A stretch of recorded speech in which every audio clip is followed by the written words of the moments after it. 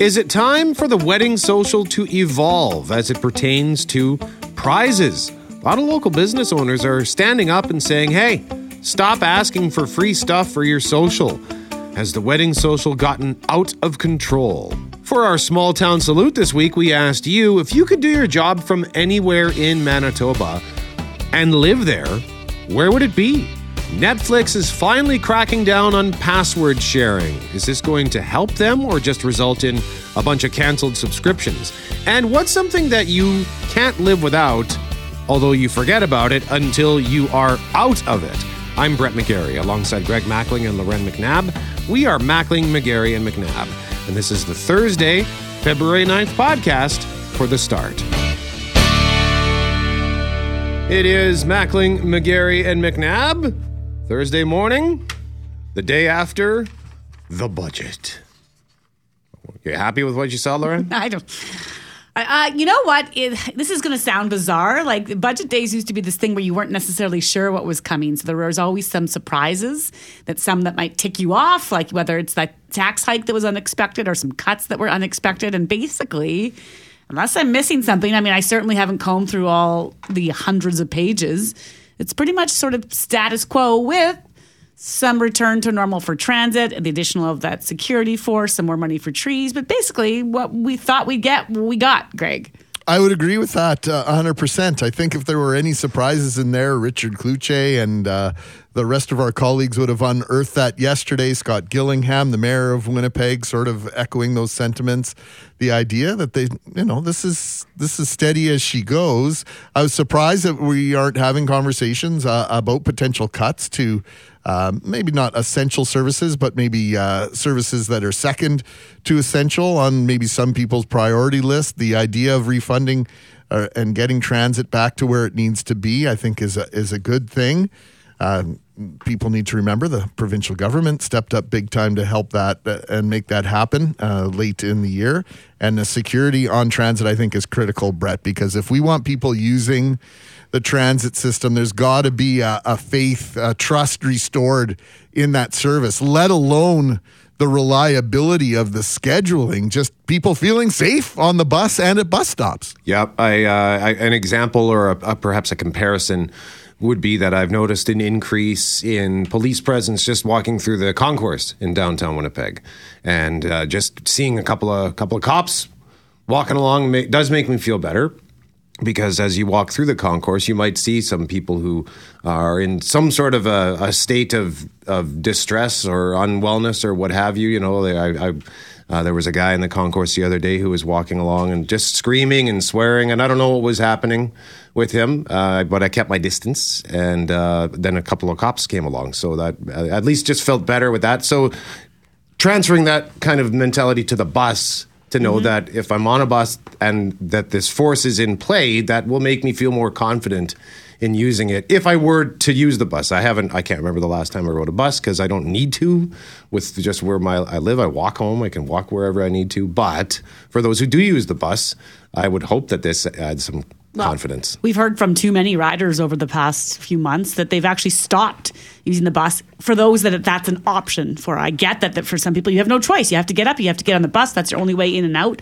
We've had people say that they've changed routes, that they've actually asked to work from home based on where the route might take them. We've had listeners say they don't let their kids take the bus anymore, that they drive them to school or to university because they're stressed about that. And so at the end of the day, sure, we can sit here and say maybe that doesn't impact me, but it impacts so many. And it would be nice if it was an option for those who have the ability to make that choice. Well, and hopefully with the creation of some more security, it's not just about the safety and feeling safe. It's also making sure people who are in distress get some of the resources and get access to the resources that they need so they aren't in that situation. But if there aren't workers out there who are familiar with the systems that are in place, it's going to reduce the opportunity, in my mind, for those people to get connected with the help that they need. And just you mentioned getting on the bus and not letting their kids ride the bus.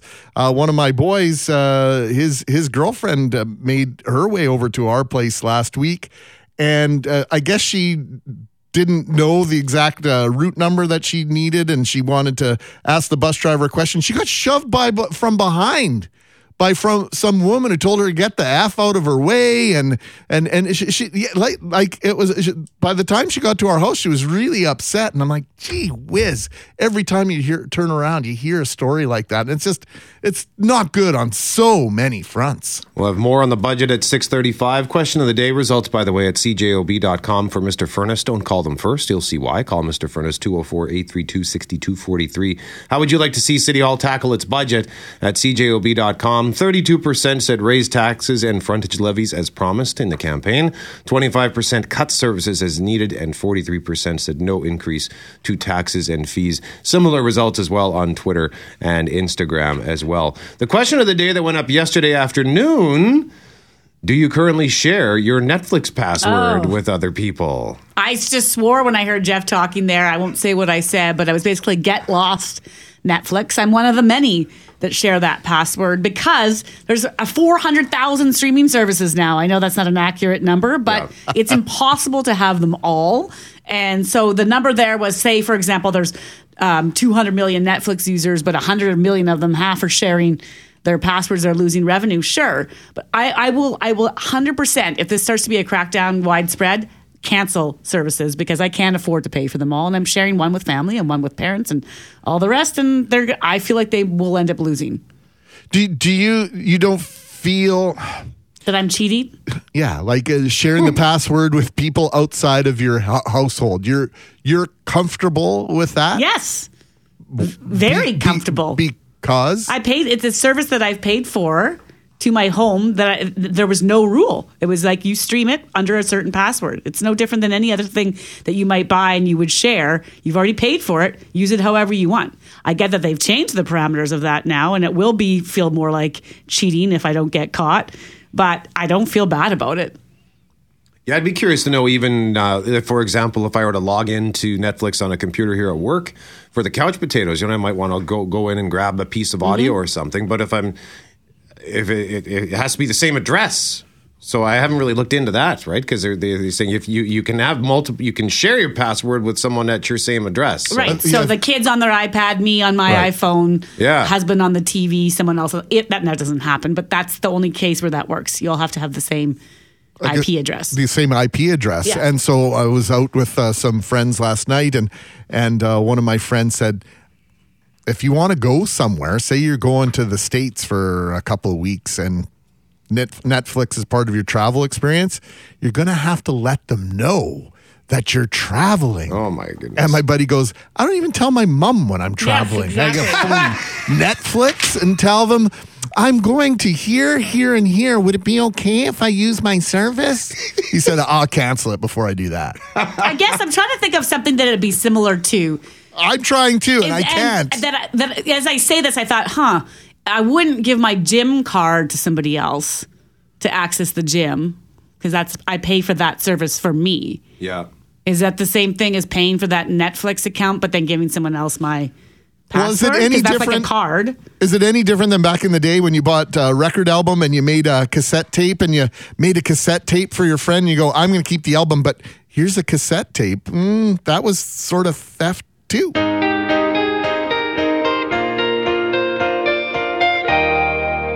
It is Mackling, McGarry, and McNabb. We're going to break down some of the budget stuff in just a moment. And in our next segment, we're going to tell you how you can win stuff. But before we do anything else, we must clarify that Loren is not a thief. You don't have to clarify it. I'm going to clarify it because we were talking at the top of the show about these changes to Netflix subscriptions. And I said, I share a password with a family member who doesn't even live in this province. And Greg, you asked, do you feel bad about that? And I said, no, I paid for it. I don't feel bad about it. This is the service I paid for. And I was trying to think about why should I feel bad about this? And one of our listeners reminded us through 780-6868 this following. They texted to say, Netflix subscriptions were always based on concurrent streaming devices along with the picture quality and resolution. So why does it matter who is streaming as long as you don't exceed the number of concurrent streaming services?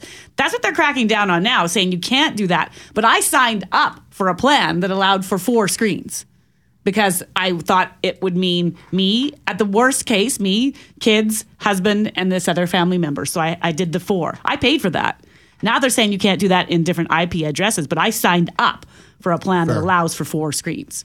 Yeah, they didn't qualify that. They didn't say where or when what. you signed up for your services, there was no IP address qualification. And I get they're changing that, but that I was racking my brains as to why don't I feel bad about this, because it does seem wrong. But then no, that's not what I signed up for in the beginning. That seems wrong to them because there are billions. All they can see is the billions in lost revenue. Sure. That's the way they see it, regardless of the terms and conditions that you agreed to when you signed up as a customer. So, yeah, okay. I think you've redeemed yourself. If I want to do that so. now, that's going to cost me $24 a month.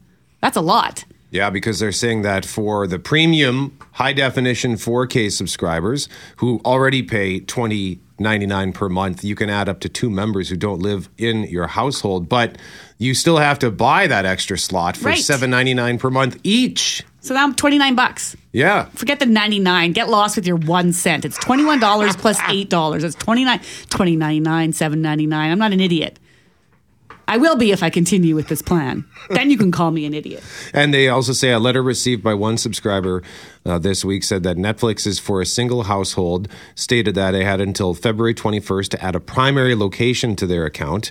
This would allow Netflix to recognize anyone who accesses the account outside the home base. And for viewers who frequently travel or own a second home, Netflix says the account holder will have to sign in on their Netflix mobile app at least once a month while connected to the Wi-Fi at their primary location. I use Netflix all the time when I'm not at home. All the time. Like I go get a haircut, I'm watching a show. Yeah? Yeah. Put my earbuds in. I go get, manicure, watching a show, waiting at the doctor's office. I listen to podcasts or radio. But if I don't want to, I watch a show. Every time I'm waiting somewhere, I put on a show. These services in their business plan when they started would have done anything for the reach, for the number of subscribers that they have, and to have the revenue that they generate. And so now that they've achieved this substantial success, all of a sudden it's like they want to reel it in. Yeah. That's my frustration, is that if you go back in time 6-7 years ago and you would have said you're going to have this many million subscribers generating this amount of revenue, they would have all done a happy dance. And now here we are, 6, 7, 8, 9, 10 years later, and they're going, all they can see is the money they're not getting. Well, and part of the problem, too, with Netflix is they were the only game in town when they first really launched the streaming service, and now they're competing against It's a changing Prime, game, and they're right? competing against Disney Plus and Paramount Plus and Hulu and all these other streamers that are in the States that I aren't share up a here. Disney one. Are they going to Disney doing something about this? Probably. They probably all will now. Once they start, one starts doing it, they all do it. This is like the Hunger Games.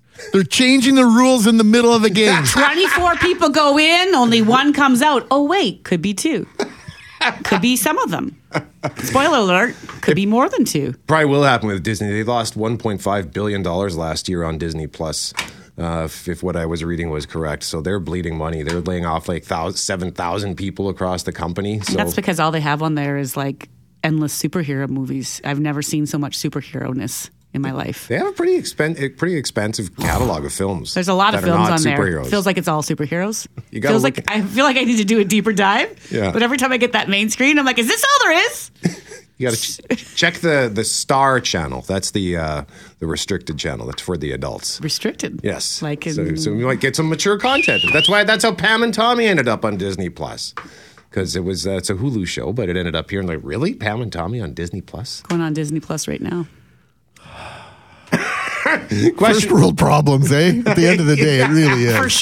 For sure. And that's so true. And as you think about the budget and how that's ticking me off, of course, the city handed down its budget. I think we were going to play a story here, but we're probably out of time, Brett, which is totally fine. Yeah. Your taxes are going up. You're paying more in frontage levies. There's hardly any cuts in this budget, which is amazing. I think they said that they're going to not fill some positions that are vacant, so that will allow them to save some money over the year. But really, it's status quo. So it's kind of like when you go for a meal and you get what you asked for. Or you get what was on the menu, I suppose, is a better way of putting it. And then no real surprises. And then no real surprises. Are you disappointed? It's what you ordered. Transit, though. Are you a rider? Would you like to be, but maybe concerns over safety or even just a lack of reliable service? Have they kept you from riding the bus? So later in the show, will more money make a difference to your feelings about transit? We are going to work to speak to an avid rider of the bus. And then our question of the day results, by the way, from Mr. Furness. Don't call them first. You'll see why. Call Mr. Furness at 204-832-6243. How would you like to see City Hall tackle its budget? And yesterday morning, we had 32% who said raise taxes and levies as promised, cut services as needed 25%, 43% no increase to taxes and fees. Did the Transit Security Force, Mackling, would that make you feel better about, say, the boys riding the bus? Not sure. That's a really good question, Brett. I would have to see what the logistics are, what their plans are, where those security officers would be riding. But ultimately, a society or a community or a city the size of Winnipeg, it's been said around the world that a transit system is only successful if people who don't need to financially, economically use transit, then you're not doing it right. If the only people taking the bus are the people that quote unquote have to take the bus, you're failing in providing this service. And I think most of us could argue that Winnipeg is failing at this point for the most part. It is Mackling, McGarry, and McNabb. Question we have for you this morning. What's something that you forget you can't live without? So, i.e., it's not the obvious one. Like if you're a coffee person, that might be the first thing that jumps to mind. I can't live without my morning coffee. Or I'm one of the couch potatoes. I can't live without my television. But I was reminded Wednesday morning that I cannot live without mouthwash because I ran out of it Tuesday night. I used up the last drop. So Wednesday morning, I brushed my teeth and I was chewing gum, but my mouth felt gross without getting that morning shot of that bright blue radioactiveness. I just felt like my mouth felt like an ashtray, like a garbage dumpster. So I couldn't get to the grocery store fast enough after work. And I feel much better again. Life is good. I bought the biggest bottle they had. Did you have a bad day after? Like, did it just ruin the whole day? No, I just felt gross. Felt like, yuck. I need some mouthwash. Stat! So 204-780-6868. Something you can't live without, but something you don't necessarily remember until maybe it's gone. And it doesn't have to be groceries. It could be something else. So let's go around the horn here. Jeff Braun, why don't we start with you, sir?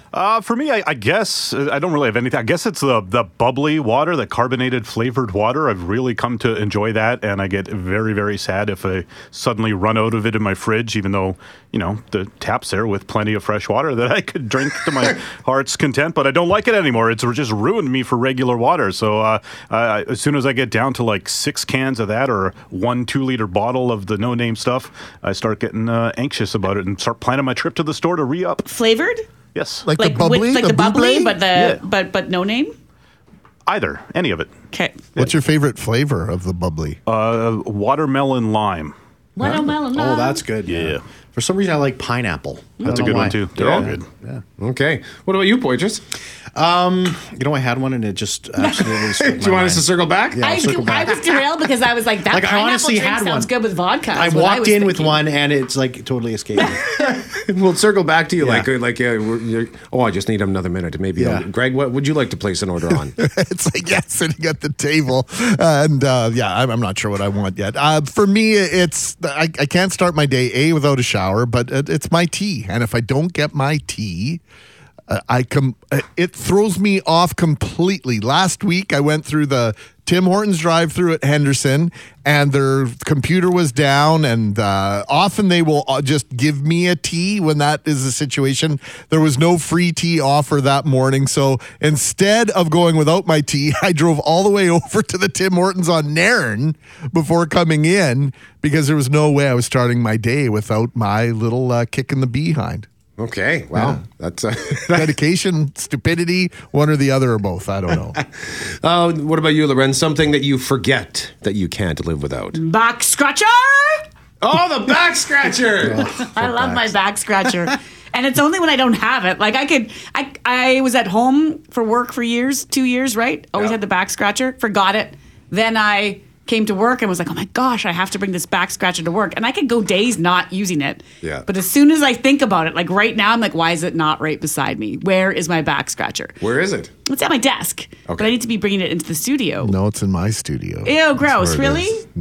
No, I'm just teasing you. I'm addicted now, too. It's your fault. I'm like know. a bear. I scratch my back against the edge of a door. Yes, I door watch you frame do now. that, and I want to do that. And I think about someone scratching their back, and I want to do it. It's like a... Well, I was talking to G-Mac yesterday, and he was doing it. Greg was doing it. He was sitting there just do on the his own. corner, just going back and forth, scratching his back on there. I thought it was funny. That's right, the back scratcher. I remember when you first started working with us, and you sort of you laid it out very clearly. Like, by the way, I'd like to scratch my back, and I'm going to be doing this pretty much constantly. Have you ever started a new job and you feel like you need to just like throw out all the things that are weird about you so that people understand when it happens, and you have to just walk in and be like, hi, nice to meet you. I like to scratch my back at weird times. Also, A, B, and C are my quirks.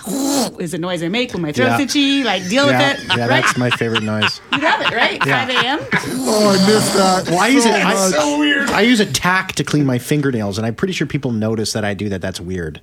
Attack. See, no one's noticed. Good. Now I just outed myself as someone who Like cleans. a thumbtack? Yeah. I've What if you noticed. stab noticed yourself that? under the nail? Listen, Oh, you're just careful. You're careful. but if you don't have that, does anything replace that? If you don't have your tack? No, it has to be a tack. It has to be a tack. That's interesting. My grandpa used to clean his ears with his keys. Oh. That was weird. Just have a key randomly. What are you doing, Grandpa? Cleaning my ears. Leave me alone. That's how I do it. What about in November? Could you use a poppy? In a pinch? I've used a poppy in a pinch. Yeah, I have. Okay. I don't know about that. That's the same. What's Now I'm judging that. what's Feels the difference? disrespectful. Oh, well, yeah. So is that the thing that you forget you can't live without is a thumbtack? Wow, that's a good one now. But no, lip balm. I used to be like a lip balm denier. I wouldn't live. I lived without it. Like I just said, I'll just sit here with chapped lips. It's not a big deal.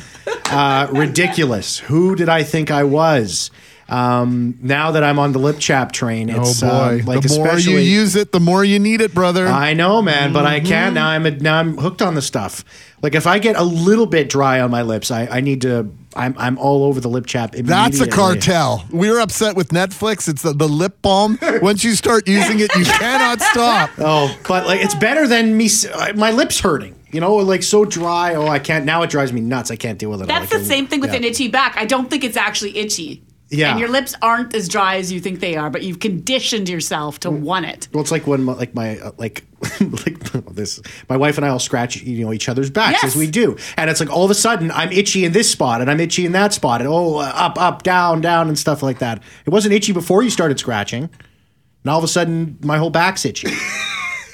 It's psychological. It's like the totally lip chap. I psychosomatic. love lip back scratching. The lip chap cartel. Yeah, it's like just like those guys. I want them like Running in a my racket. coat, like a person, like when you're walking down the street, you're just like back scratcher. Just whip it out and like a saber, like a lightsaber. Well, it's fitting too because you could call that cartel El Chapo. Nice one. Not bad. I feel like Brett was just sitting there for like 60 seconds now, just That's a sweating. standing Like, am I ovation. going to get El Chapo in this conversation or not? I need it so bad. Forte, what about you? For me, it's cutlery at work. So usually in my backpack, bring a backpack every day, and I keep up. And I know it's bad. I keep plastic forks and spoons in there. And on the weekend, I'll take out the plastic spoons, forks, leave them on my desk at home, and there's times I go to work and I'm making a salad bowl or I'm making a rice bowl and I don't have a fork. Like, what do you do? And we have no cutlery. Eat like a dog. I'm not going to shove my face in it. But yeah, that's something I cannot live without. You need cutlery. You know what? That's fair. And that kind of reminds me when I was getting ready to sell my house, and I'd already packed up a whole bunch of stuff and taken some of it out already, and then I just wanted to eat a can of soup, and the can opener was gone. I think the can opener belonged to my ex, so I'm like, I don't have a can opener. What am I going to do? I think I sat on the floor with a screwdriver just pounding on this can of soup. I got it open, but it took me like 45 minutes to get into the can. It was the most pathetic, sad thing. What did you do for fire, Brett? Did you have an option, or was it once you started thinking of the soup, you had to have that soup? I pretty much had nothing else. Oh, okay. It was like, eat this soup or don't eat at all. Because that happens too. It's like the back scratcher chap phenomenon. Once you start thinking of the food item, you're like, well, I can't. I gotta have it. I can't have anything else in this fridge. That's a ridiculous suggestion. 204-780-6868. The things you forget that you can't live without. So maybe not the obvious one, your morning coffee, or like I said, the TV. I'm a couch potato. Gotta have my television, but I forget. Make sure you don't run out of mouthwash. Just stop asking for stuff for free. That is the line in a post from a small business owner that really caught our attention this week. Yeah, so it was written by our next guest who posted to social media, quote, I don't know who needs to hear this, but asking for free stuff from any business, especially small, and calling it exposure in 2023 as they recover from a pandemic is really wild. Either learn to structure a sponsorship deal or just stop asking for free stuff. This goes for socials too. It's appalling and entitled. Susie Erjovic-Parker is the author of that post and a marketing expert and owner at Sparker Strategy Group. Good morning, Susie. Good morning, everyone. From when I read that, I felt like you've probably been wanting to shout that from the rooftops for a while now. But what was the, proverbial straw that broke the camel's back, so to speak, Susie? So it was that obvious, hey, Lauren? Okay, so yeah, there was definitely some pent-up frustration in that. So having worked in social media for over 10 years now, I monitor a lot of accounts and I help manage a lot of accounts. And I can tell you that the DMs or the inboxes of these accounts have been full of these types of requests in the last, I guess, sort of as we've come out of the restrictions of the pandemic and people are getting back to doing events. These requests and demands have been piling up for the last year or so. That's obviously some pent-up demand there, Susie. And once upon a time, you may have heard I was in the restaurant business, and the number of requests that we got back then in writing through the mail for gift certificates to sponsor a social from someone I'd never, ever seen in the restaurant were beyond comprehensible. It was dozens a month of people. And so without a relationship with the business involved, let's talk about socials first and foremost, and the idea of, you're going to gain all this exposure. Why do people feel this? You called it entitlement to approach my business, even though I've never seen you in the front door, and ask me for something for free. Yeah, I think that it comes down to people not understanding the actual financial impact of what these requests for free things do to businesses. So someone might think, it's a $10, $20, $50 gift certificate. Businesses can just write that off. Well, here's the hint. Businesses can't actually write that off. So what they have to do is actually go into their actual ledgers and give that away. That is free stuff that they have to give away. There's nothing that they can count it against. They are not getting anything by giving that stuff away. Now, you mentioned the relationship. So yes, if there's a relationship with a small business that you have, and when I say relationship, I mean that when you walk in, they go, hey, Greg, nice to see you again. That's a relationship. They know who you are. I can understand if you wanted to approach that business owner and see if there's some kind of way that they might want to contribute to whatever event you're going to or putting on. But the majority of these requests are not that at all. They're coming into my spam inboxes, and this is not just me. These are other people across the city. My inbox was flooded with people who said, oh my gosh, if I could show you my inbox, you'd be horrified. So there's a certain level of misunderstanding in the public. There's a certain level of entitlement. It's like, why can't you just do it for me? But of course, as you know, Greg, if you do it for me, you're doing it for 200 other people who've already emailed you. And that's the thing, is that it's not sustainable and it's just not appropriate anymore in this economy that we're in. So if I've got an event coming up, like a social, how do I go about asking for a donation? What should I be doing in 2023? So I think it really matters in terms of what is the actual event and what is the actual point of the event? What is the goal of the event, right? And nonprofit events that have silent auctions and things like that, that is one thing versus a wedding social that is a completely other type of thing. And I think it comes down to explaining your case to whoever it is that you're approaching for the gift. And let's call it that. It's a gift because they're giving it to you.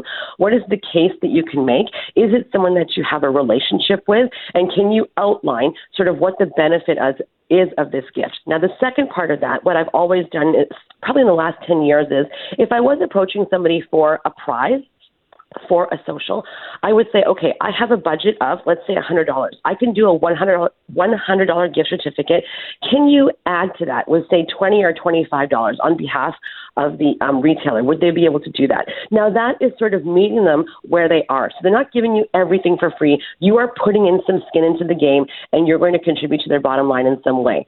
I feel like there's a little bit of a give and take there, and that is far more amenable than just simply demanding that a business owner give you something for free because you're having 1,500 of your closest friends come over and buy $2.50 drinks for a night.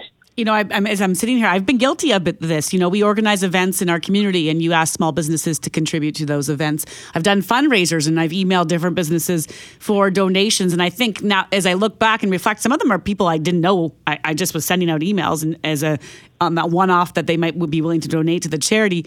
But because of the email world we live in, it almost makes it easier. You don't have to even walk into the store and ask. You're sending out these notes with this bizarre expectation that someone's going to circle back to you. And so it's not even the, I don't want to say lazy fundraising, but it kind of is. You have absolutely nailed that factor. So email and social media have made it so easy because people just simply go to their feed and start looking for creators or artisans or small business and just start flooding their inboxes with basically form emails. Like they're all the same. I've seen them come through multiple emails or multiple accounts, with the exact same format. There's no change. There's no personalization. There's none of that. So you're exactly right. Now, what I want to say to people too is that you don't necessarily have to feel bad about this because perhaps in 1998, this was okay, but we are in a different time now. So as we are evolving and as things change, things are no longer sustainable and no longer appropriate. And in my opinion, this is absolutely one of those things that is no longer sustainable for small businesses. Yeah, it's an investment and people need to realize that. If I'm giving you something, I am doing a little bit of math in my head. I'm trying to understand what is the exposure, what is the return on my investment. And if it's just a community feel good thing because I like you or I know you or I feel strong about a cause, that's one thing. But when and once again, I could be wrong on this, but I always preferred versus a punch card for the buy 7, get the 8th free.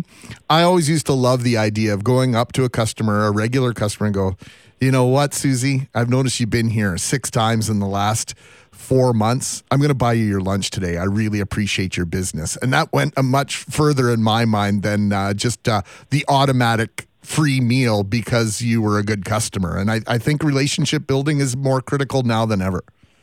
I think it really is. And you also talk in that example, Greg, you talk about the element of surprise and delight, which as a marketer, that's what you're always trying to do with your customers, right? You're always trying to capture that piece of the customer experience that really helps build that relationship and that loyalty. And that type of action really does that. What this type of, demand or entitlement does is that you're simply spraying and praying, right? You're sending out a bunch of emails and a bunch of requests, whether they're form or, letter form, whatever, and hoping for the best. Now, that being said, Lauren, when you talk about the small town feel, I feel like that's even a bit of a different case because if you don't know them in your small community, somebody does. And hopefully the somebody who does should be the person to approach that person and ask on behalf of the team. I understand that there are still places where it's appropriate, but again, then it comes to, okay, here's our sponsor. We have this company who's contributed $1,000 that we can buy silent auction prizes with. That is the way you can sponsor a sponsorship deal and structure it so that everybody can win and nobody is walking away empty-handed and in the red for your event.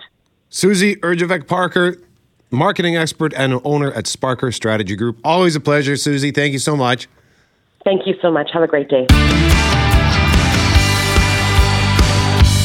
Mackling, McGarry, and McNabb getting some reaction here on our text line to the conversation that we just had about socials and the demand, the entitlement. Give me something for free so I can put it in my auction. Yeah, and especially to the people who are making those asks. And like I said, I've been guilty of this to businesses you've never even frequented before. And now you're turning to them and say, can I get a spa day or a t-shirt or 6 candles for my social? Daryl says, this lady nailed it. I truly support the nonprofit fundraising social, but the wedding social has gone overboard. Wedding socials used to be put on by the wedding party for the couple to get together with some friends that may not be invited to the wedding. Now they're put on by a couple to raise as much money as possible for their wedding. Maybe have a smaller wedding that you can afford. And I'm not sure about the origins there. I think the social, much like the shower, was around the idea years ago, decades ago, is that the couple was young. 19, 20, 21, 22, leaving home or just getting started. And so it was about helping them get on their feet. Yeah, I think that was traditionally thrown by the wedding party, right? Right. And just like the showers are typically by the mom of one side or the other, and they get together. Yeah, I think that the spirit of it has changed over the years. There's no question about it. Continue to weigh in, 204-780-6868, and maybe we'll update our question of the day at cjob.com to reflect socials.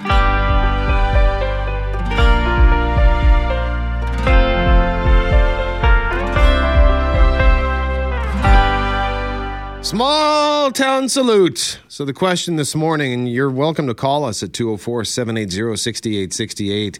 If you could do your job from anywhere, so if you didn't need to be in a city like Winnipeg, Brandon, Portage, what small town in Manitoba would you live in? So, Loren, you said not Minnedosa. What is it? Well, as I say that, it might be Minnedosa, but it'd have to have those kind of amenities. I love the community I'm in right now, and what makes your community is often the people, and you don't know until you get there that you're going to love what you love until you're like, oh my gosh, this community is so giving. It's got great amenities, great people. But if I were to add one extra thing, I do like to be by the water. So Minnedosa has the water, it has the golf course, it's got the curling club, it's got the valley, it's got the hills, it's got the ski hill. It's also not far from Clear Lake. So Minnedosa is a great option. But I think I still would have to go with something like maybe a Lac du Bonnet, a Wasagamine, like just to be right on a bigger lake in that lake type community, which is a few more extras. But as I say this, I feel like it's sacrilege. And I must go back to Minnedosa, so I'm sweating. Like my arms are crossed and my hands are clenched, and I'm not sure how to undo this. I can fix this, Loren. Yep. Because for me, it would be Minnedosa. There you go. Fine. I was very close to moving there.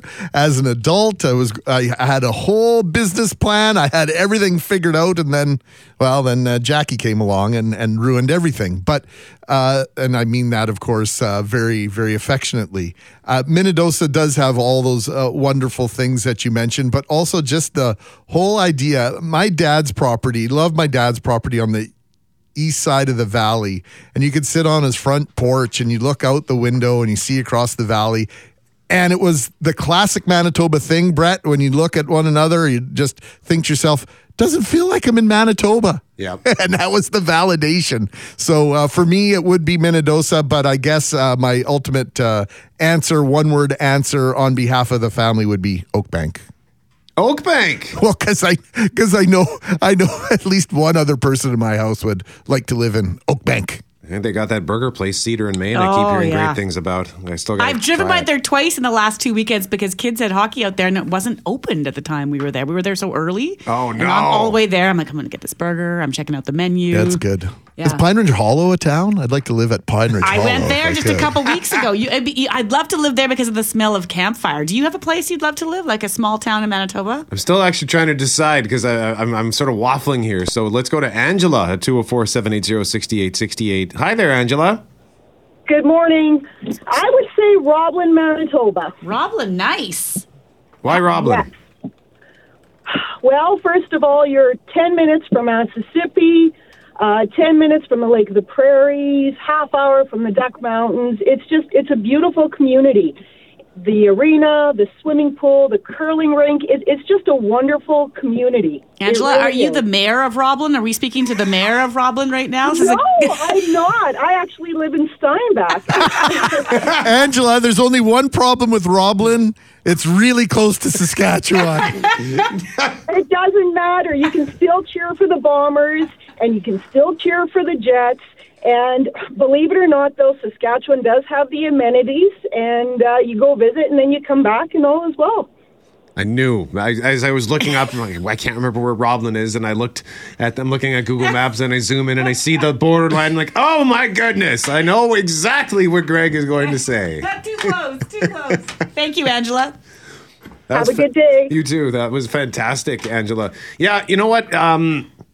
I am betwixt and between on this because one of my favorite spots in Manitoba is West Hog Lake, and it would be, it would be very way out of my price range. But when you go down to the lake and you see those big fancy homes and cottages, quote unquote, that are sort of on top of the cliff, overlooking the lake, I just think, God, that would be so nice because I love just the way that area smells and it's just so fresh. And I know It's a kind of a neat. The lake itself is kind of neat, right? Wasn't it formed by a meteor or something? That's right. Isn't it the deepest lake? It's one of the deepest lakes. It's clear. It's a rock bottom, and you would be following in the footsteps of our founder, Jacko Blick, who had a magnificent cottage, the Blick family at West Hawk for years and years. Yeah. Yeah. Yeah, so that would be one. And of course, you mentioned golf, Loren. West Hawk is not far from Falcon Lake Golf Course, which is very nice. My fave. But what about Morden? Morden's cool too. I've got Morden written down on the paper for you. Oh, you know what? That's all. See, there's another one. Morden's fantastic. I love Morden. Every time I go there, I always think, I really wish we could stick around and explore this place, but we usually just get in our car and drive home after we play golf in Minnewaska, which is also an outstanding golf course. I'm not just saying this for our news overlord who's from there, but the Killarney area of Manitoba is also a super pretty area. More rolling hills. There's lakes in around there. It's to me, it's more like the town is, like I said, you have to have the people, but what's going to be the picturesque element for you? Yeah. Well, and on that front, there's another golf course I played last year called Pleasant Valley Golf Club. It's listed as in Belmont, Manitoba. Just up the road. Yeah, it's not far from Killarney. Because we played Killarney and we played Pleasant Valley. And it was, there's a hidden valley campground. Well, yeah, this is like a hidden gem of Manitoba. I had no idea it was there. And the little community that surrounded the golf course, it looked like a really perfect little spot, either for a holiday or just to live a nice, quiet life. What about Ninette? Ninette, right on Pelican Lake. There's a house. I think I shared it with you guys a few weeks ago. There's a house in Ninette that's going to be, I think, it's got a resort. It's a big, beautiful house, just sold for millions of dollars. It generated interest from people from right across North America and around the world. Yeah, that's right. Spectacular house there. And Pelican Lake, it's some wonderful views when you go into that Pembina Valley. Yeah. And just to circle back to Angela, who called in for Roblin. Yes. One of our listeners added, they also have great garlic sausage in Roblin. And then said, not that I would move to a town for garlic sausage, or maybe I would. Borderland garlic sausage. So you can continue to weigh in at 204-780-6868. I think we might have time for one more phone call here from Sean. Hey, Sean, where would you live? You know what? I'm going to give a shout out to Beausejour because I live out in the country, and Beausejour gives an amazing availability to the city. You're a half hour into the White Shell. You're amazing snowmobile trails. You got everything around you there, and you got all the amenities you need, and we're there every day, so it's amazing. There's also that cool restaurant. Is it? It's right by where planes land. Yeah, you got Blue Haze Barbecue, and you got Collins, which is a really amazing place to go get some cool tacos and pretty killer hotel and hockey and everything you need. All right, Sean, thank you so much for that. And you can continue to weigh in on the text line, but we do need to check traffic and weather. I just want to say the thing about Beausejour the last time I was there, just a few weeks ago, because of that small town feel, they also take their snowmobile to the rink. Like, I've seen snowmobiles parked outside, and I don't know if they're viewers or just fans, or if they're bringing their hockey gear like that, but I'm like, this is the best. Just going to take my sled to the rink. Power Toboggan Championships. It's like they built the town around power sleds, toboggans, around skidoos and snowmobiles. Well, continue to weigh in on our text line. We'd love to hear from you. Where would you live if you could? If you could do your job there, you didn't have to be in a city. What part of Manitoba would you live in?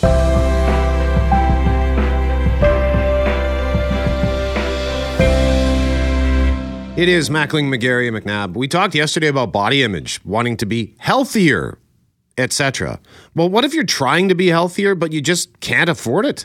Yeah, that's right. As we continue week 5 of the Global News Out of Pocket series on inflation, today we'll learn about how low-income Canadians are disproportionately affected health-wise by rising food costs, Loren.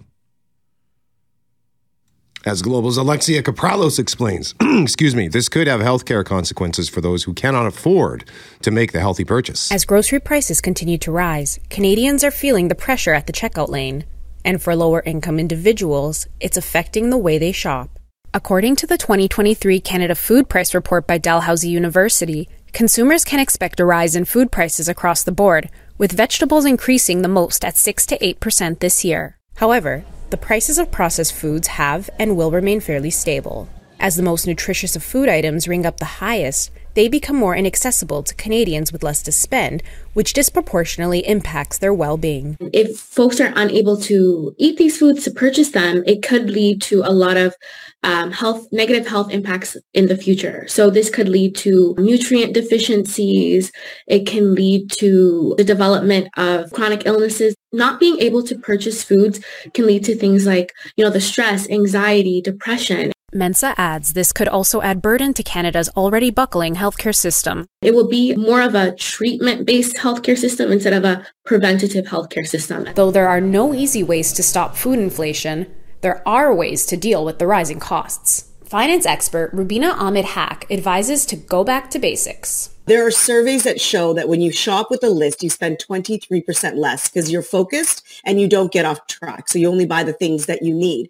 The other thing is to shop the flyers. It's worked better to shop week by week rather than trying to do bulk 1 month shops. With bulk shopping, people often overshop and end up tossing food, which Ahmed Haq says is like throwing your money in the trash along with the spoiled food. She adds using mobile apps like Flip or Reebee to compare deals and price match can help lower your grocery bill. Another option for low-income Canadians is to access food banks.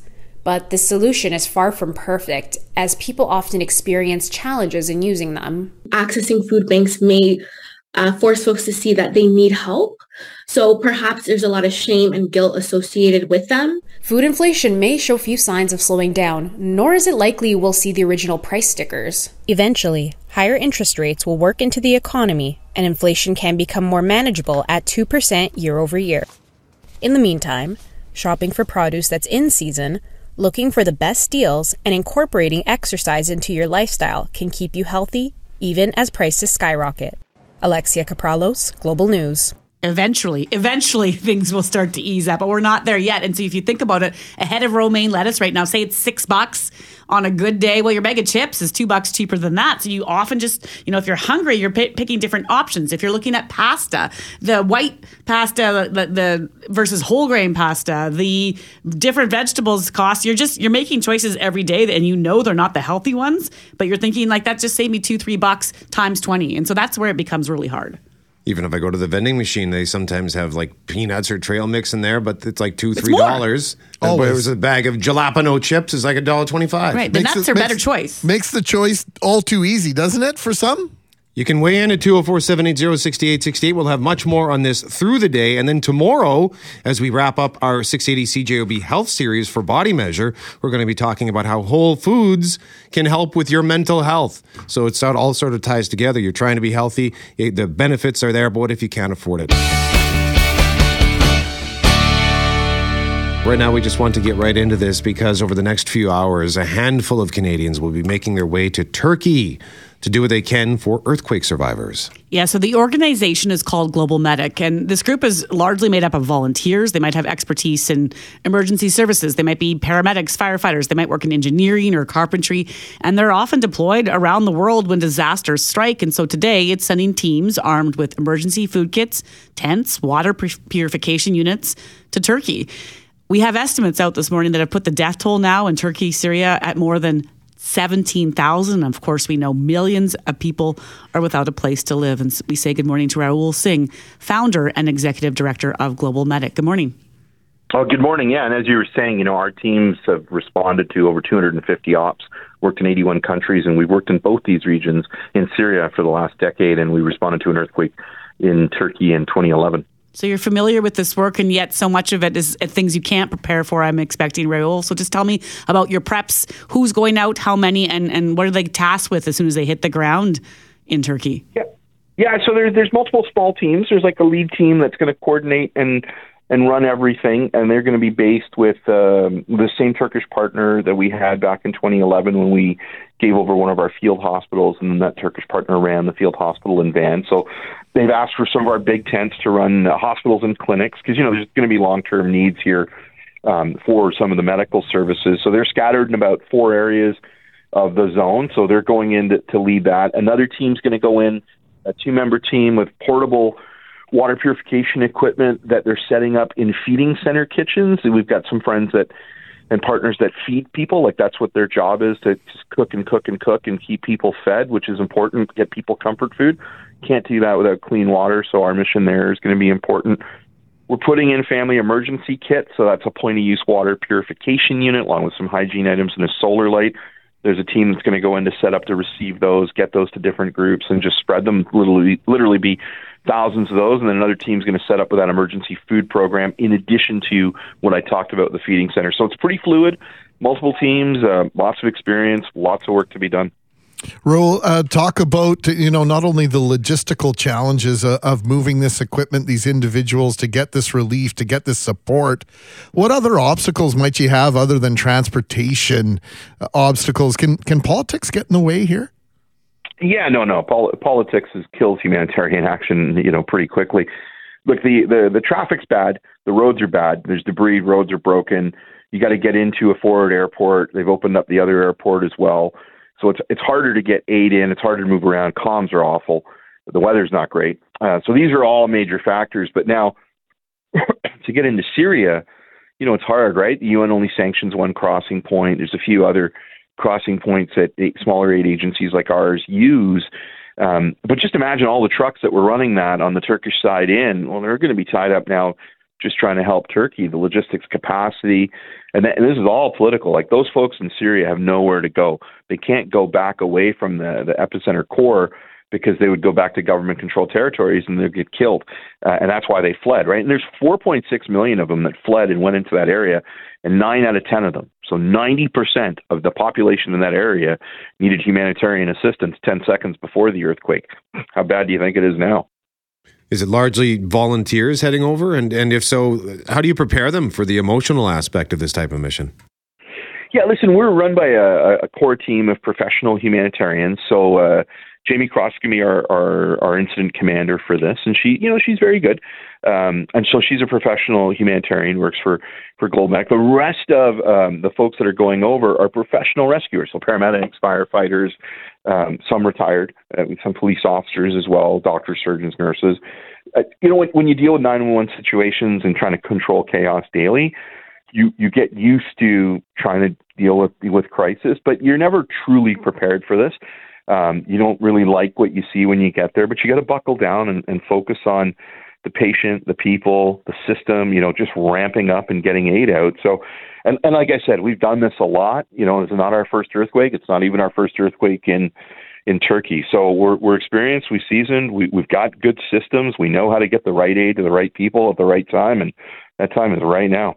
It's sad in some ways that you can become an expert in this kind of thing, right, Raul? Because it happens so often that you get good at what you're doing. And then on the flip side, that's a good thing because you want that expertise in a moment like this. But I'm just thinking of the idea of no matter how prepared you are, you can't give them everything they need immediately. And then there is that idea that their emotions are so high, they're scarred. Sometimes I've been in these places and you hear someone say all they want is a hug in that moment, right? Because there's all sorts of things going on, not just the need for water, food, and shelter. Yeah, there's a lot of need for psychosocial support as well, mental health support. That's not our focus, right? Our focus is to get the systems up to provide medical care, to get people clean water, to get them food, to get them shelter, just to keep them alive, right? And we're very strategic and tactical in our ways of doing that and expanding it. And you know what? A lot of the services and the systems, when you get people to shelter, yeah, there's counseling, there's other folks. There's never enough of it, right? Because there's like 15 million people in the path of this, right? It's a lot of people, and in Turkey, it's 2 major events, right? It's 2 shallow earthquakes that were really big in populated zones, the worst combination there, right? 9 hours apart, and it's now 10 or 11 cities that are affected. So this is multiple events in a lot of areas. Just one city would be bad enough. Can you imagine multiplying that by 10 and then add Syria on top of it? Raul Singh is the founder and executive director of GlobalMedic, joining us live on 680 CJOB. Thank you very much for joining us to give us a peek into what you're about to do. We appreciate it. All right, take care.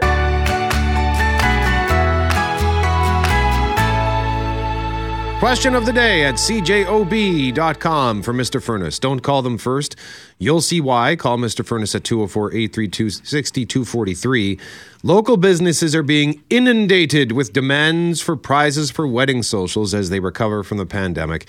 Is it time for the social to evolve? So far, at CJOB.com, 70% say yes, buy our own prizes. 22% say leave it as is, it's tradition. And 7% say just drop the silent auction entirely. So you can cast your vote at CJOB.com. Loren, what did this stem from? There's a local business owner who also is an expert marketer, social media. She runs Sparker Strategy Group. And at 7 o'clock, we talked to her about this post that she put to Instagram and Twitter this week on the idea that she represents a ton of small businesses. She does marketing for them, their social media campaigns. And she said, you will not believe the number of asks small biz get daily, that their inboxes are inundated daily with requests from people to donate to a social, to donate to a fundraiser, to donate to this or that. And she said, of course, there's a charitable component to every business, and they get some of these asks, but sometimes they're getting asks from people they've never met who are just firing out 100, what did she call it? You know, those stock letters, Greg, where it's spray and pray. Spray and pray, where they just spray every single small business and pray that someone's going to come back with a donation, a $50 gift card, or, you know, a box of their artisan candles or that kind of thing. And it was driving her nuts. And so she just had to say, stop asking for stuff for free, because your expectation that the business can even afford to do this in a post-pandemic world is crazy. And we've been getting a ton of feedback on this. Yeah, we have one from, it's funny too, I saw my name in this text and I thought this person was saying, hi, Brett. And then I replied and said, hey, what's your name? And then I reread the text and it says, hi all, Brett here. So, hello, Brett. I'm Brett.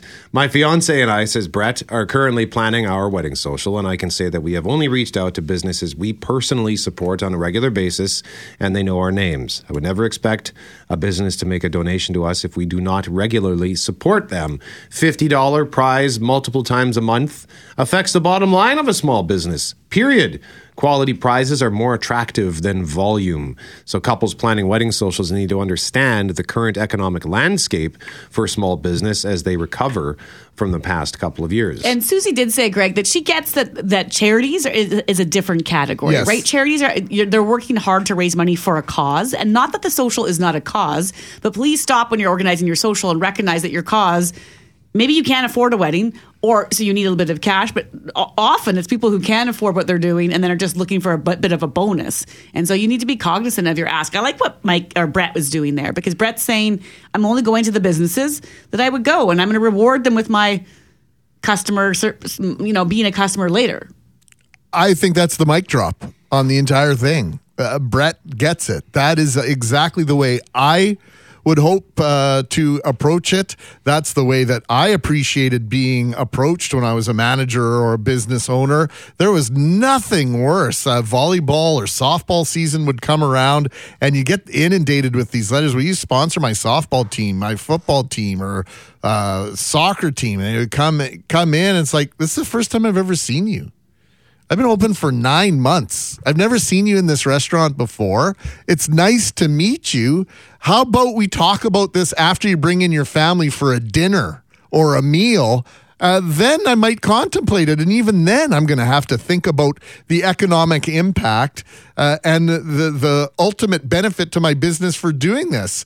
And if you can't sell the benefit, and there is no discernible benefit other than, hey, I asked you, sorry, I think you got to temper your expectations a little bit. If you don't have a reason and a relationship, I don't think it's right to go down that road. So but that's just me. The relationship's key. What about this, though? One of our listeners says many businesses have no issues asking for a tip, even in non-traditional circumstances. If there's no issue asking for generosity on the customer's part, why is there an issue asking for generosity on the business's part as well? A tip is an exchange for a service. And if you feel that the service wasn't worthy of a tip, don't tip.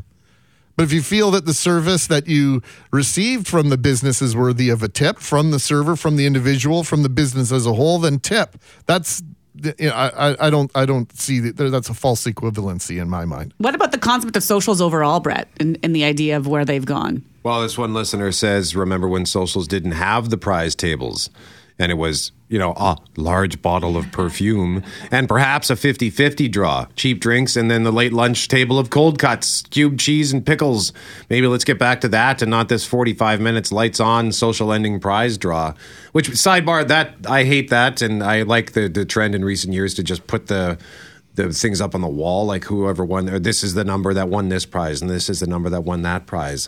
But yeah, I think I would be all in on a simplified process where you're not trying to put together like 30 different prize baskets.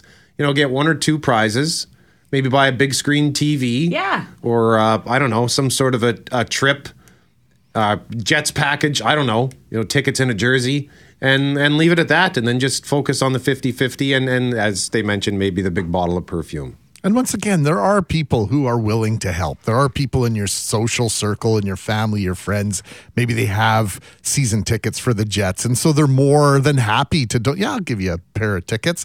But that's not because you sent 6,000 emails to every single business. It's because, Brett, you're having a social, I don't know, for a new car or whatever. Jim Toe said in our meeting he'd like a new car. Maybe you should have a social. Yeah, I got something in my memorabilia collection. I love you. Here, add it to your prize pack. But if I don't know you, that's not happening. The City of Winnipeg says it's going to restore transit service back to the way it was before COVID hit, that it's working to get the same number of buses back on the road to 100% of pre-pandemic levels. So it's restoring service, and it's also put aside $5 million to launch a transit safety team. And so to get reaction to this, Brian Pincott, avid transit user, joins us now. And I want to add, Brett and Greg, that yesterday Brian also tweeted, "Woohoo, Municipal Poly Nerd Budget Day. Looking forward to digging into it." And then adds, "Yes, sadly, that's my idea of a fun time." So Brian goes through the numbers often. Good morning, Brian. Yeah, I really need to get a life done. No, Brian, I pointed it out because they've made fun of me and particularly Richard Cloutier in the past that budget days are like our Christmas day, and it's not quite. Okay, we both need to get a life done. No, and I have to say, I more just listened in to what was being said yesterday than looked at the numbers at all, and so we were coming to you because you are someone, you spent years in Calgary. You know the transit system in other cities, and now you live in Winnipeg. And so what does getting back even just the service to pre-pandemic levels mean to you? It gets back to, I guess, a slightly less sucky service. It's okay. That was really negative. It's a good thing. It's a good thing that by September, the city is committing to go back to the service the way it was pre-pandemic. So following through on that commitment is a good thing. There are other good things in there. There's really not very sexy, but the commitment to start building a new bus garage. That is desperately needed if we're going to actually improve service. So there's things like that are in there as well that are really that are good things. Brian, I was mentioning earlier that the view by some is that a city that provides a transit that people want to use versus have to use is the sign that you've achieved some sort of status or some sort of functionality as a city. And I used to live in Calgary myself and rode the C train back in 1983 when they first started. Winnipeg and Calgary were essentially the same size in 1983. Yeah. Calgary's on its way to 1.7 million in the next year or so. They're about to spend $6 billion on the Green Line, and that's just one of a multitude of LRT, of BRT, and a commitment to this rapid transit. Now, I know Calgary isn't that big because of transit, but everybody there uses it or at least sees it as a potential option.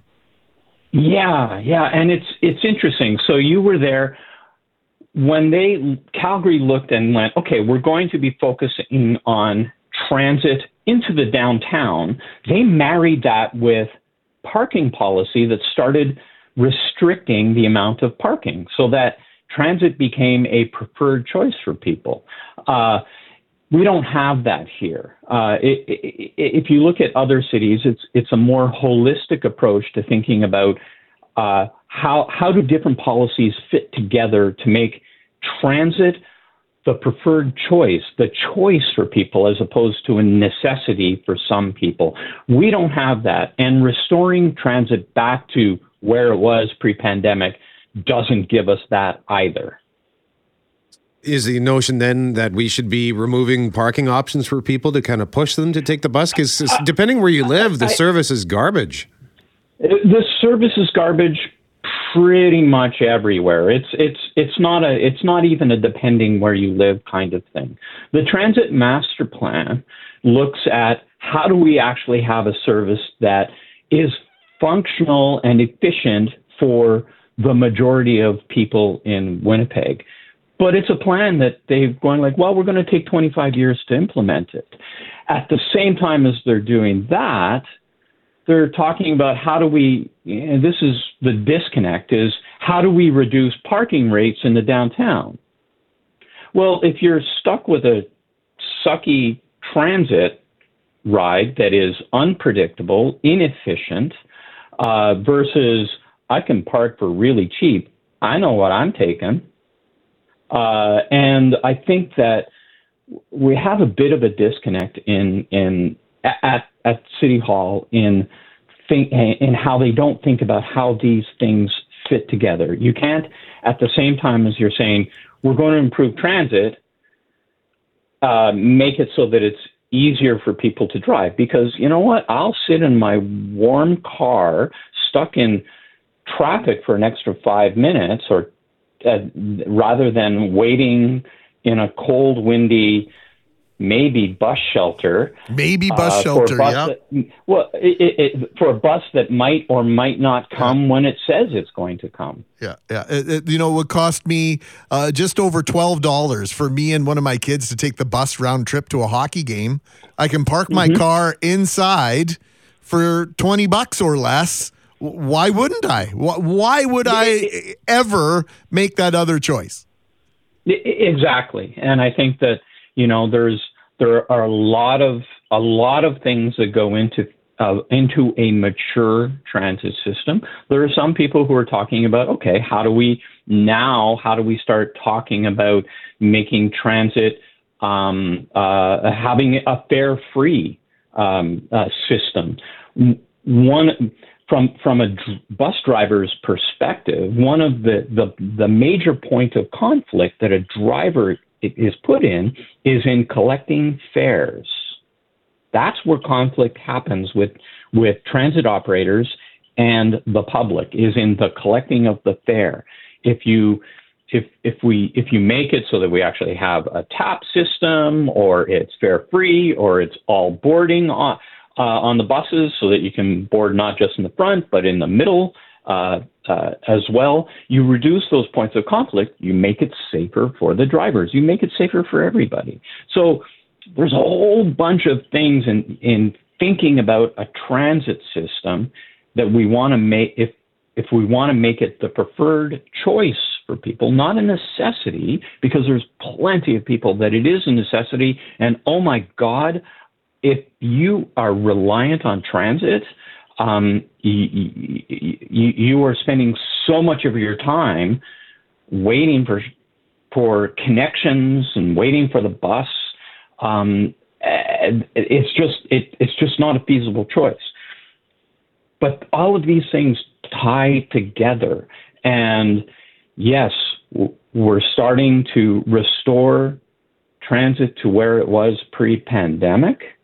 But as I kind of said snarkily at the beginning, that just means it's going to be less sucky than it is right now. Brian Bincott is an avid transit user joining us live on 680 CJOB. We appreciate the feedback. Thank you for joining us, sir. My pleasure. Have a wonderful day. You too. Have a less sucky day. You can react at 204-780-6868.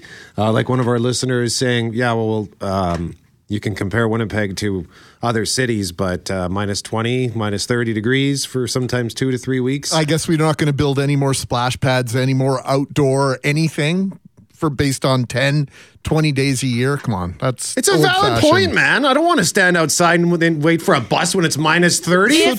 So take a cab that day, or drive your car that day on the odd day when it's that cold. If the service was good enough and it came quickly, you don't have to worry about it. Ottawa's a really cold city. I lived there. If you have a good bus shelter that you can actually use, and the service is coming every 6 minutes, you're 6 minutes in the cold, not 26. That's the problem. In Helsinki, the question I asked was, how do I know when the bus is coming? The answer was, it's always coming. That's never the answer here.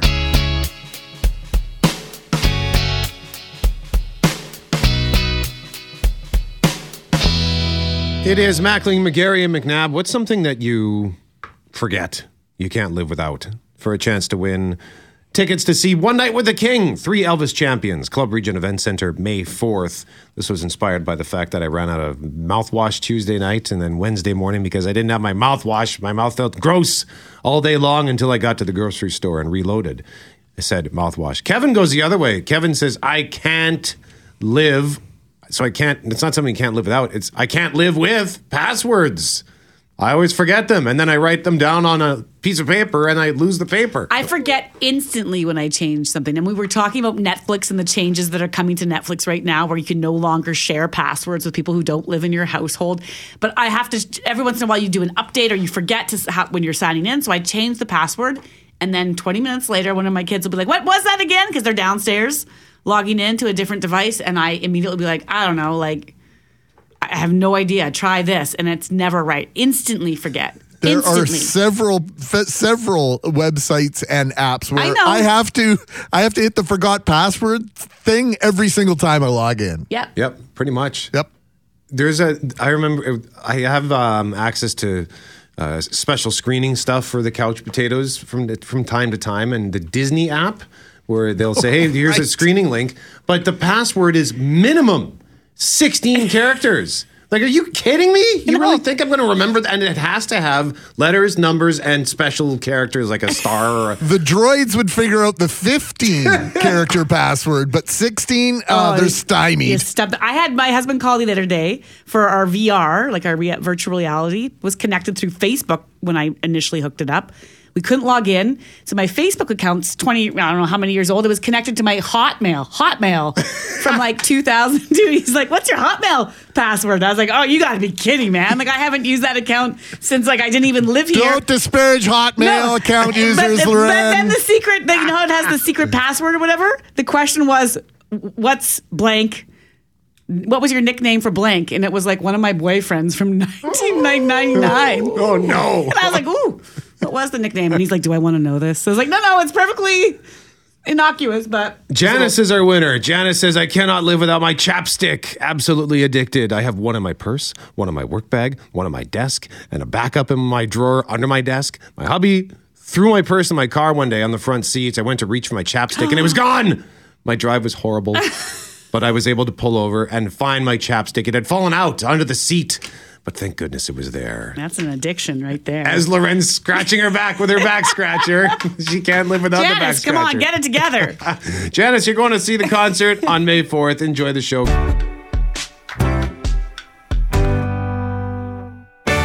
2 more sleeps until the Winnipeg Jets return to action. Yes, with all the 6 o'clock starts we had last month, Brett, I feel like it's been a while since I've sacrificed any sleep to watch or listen to the Jets. Well, going to fix that right quick. Saturday night at Canada Life Center. We've been mentioning this.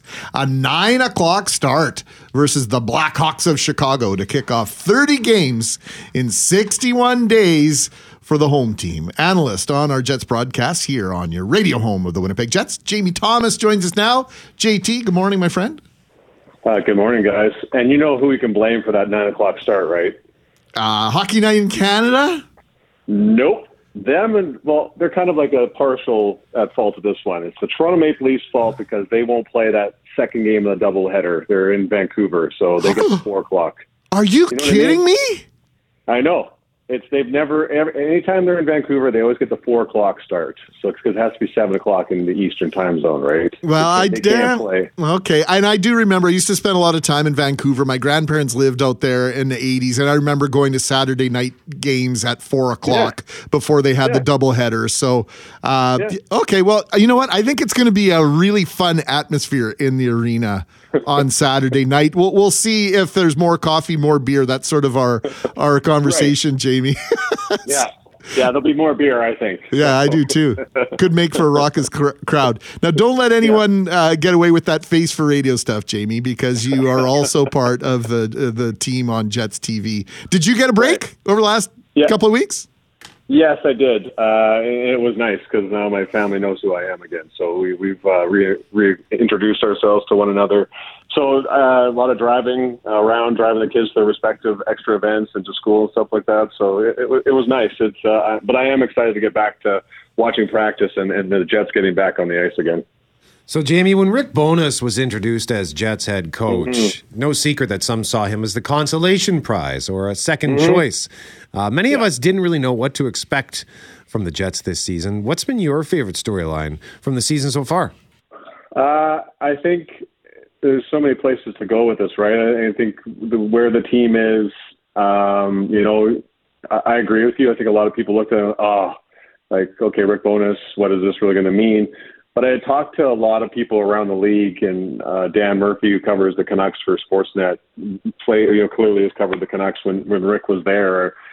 And he just spoke so highly of him. He says this is one of his favorite people in the league. And he just, as we go around into each respective NHL city, Rick's kind of got this aura around him, and everyone has nothing bad to say about the guy.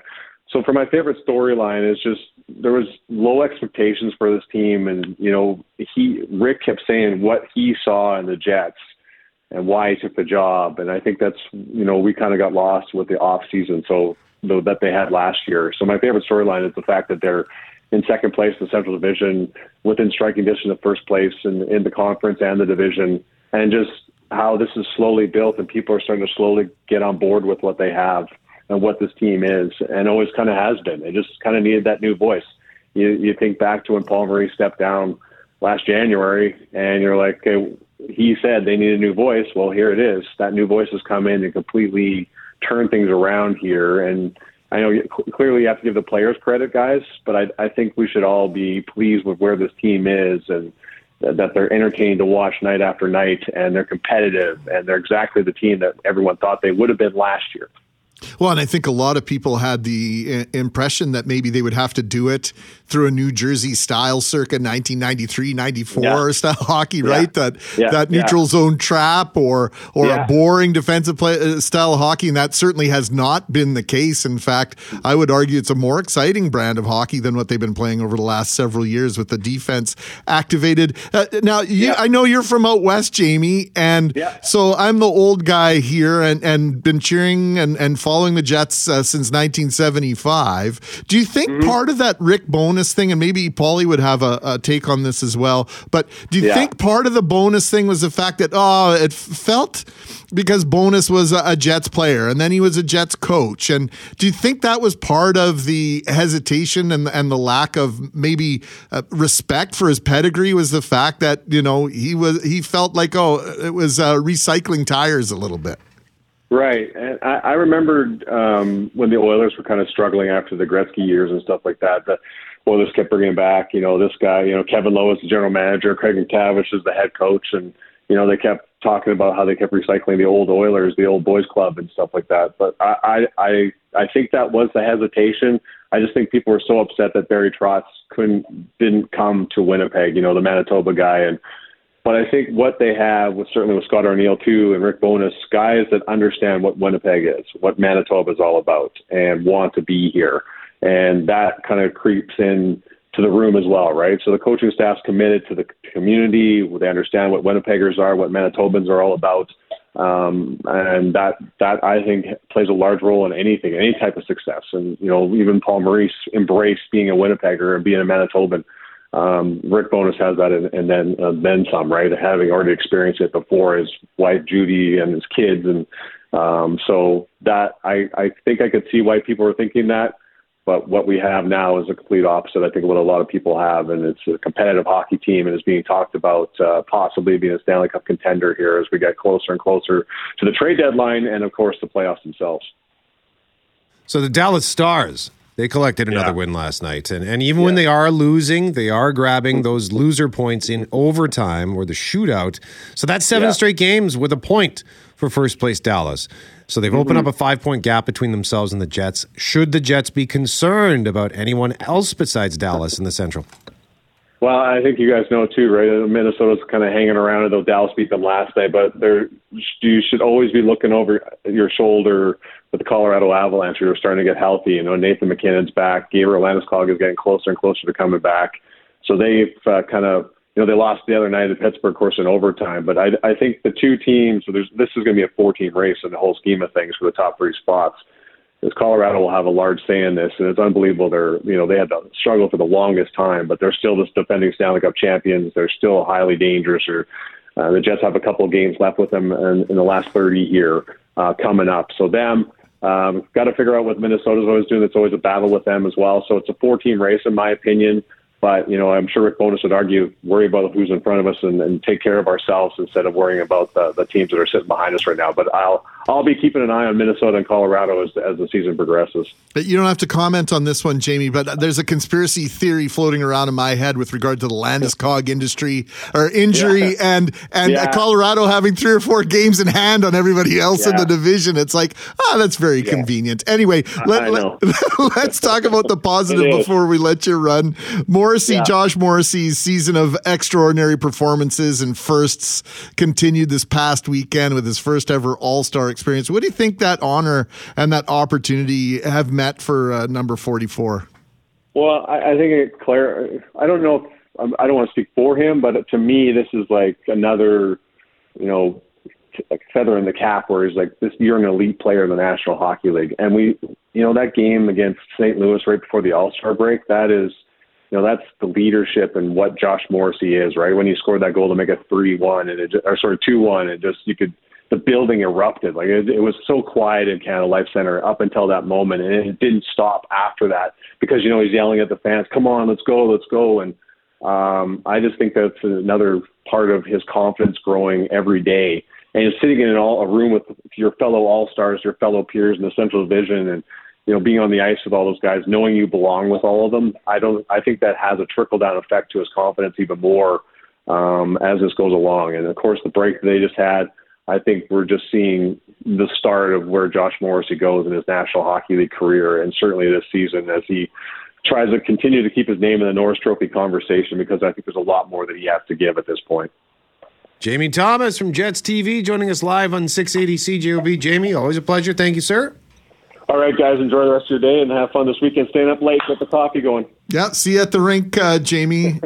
You bet, guys. We check in with Jets TV every Thursday just after 9:30 here on your radio home of the Winnipeg Jets, 680 CJOB, and we'll have more hockey on Jets at noon with Cameron Poitras and Jim Toth. I haven't decided if I'm going to that game on Saturday night or not, Brett, but I could just see, I want to go. I could just see me fast asleep in my seat, second period. No. My little brother used to fall asleep at the Jets games all the time. When we were little, yeah.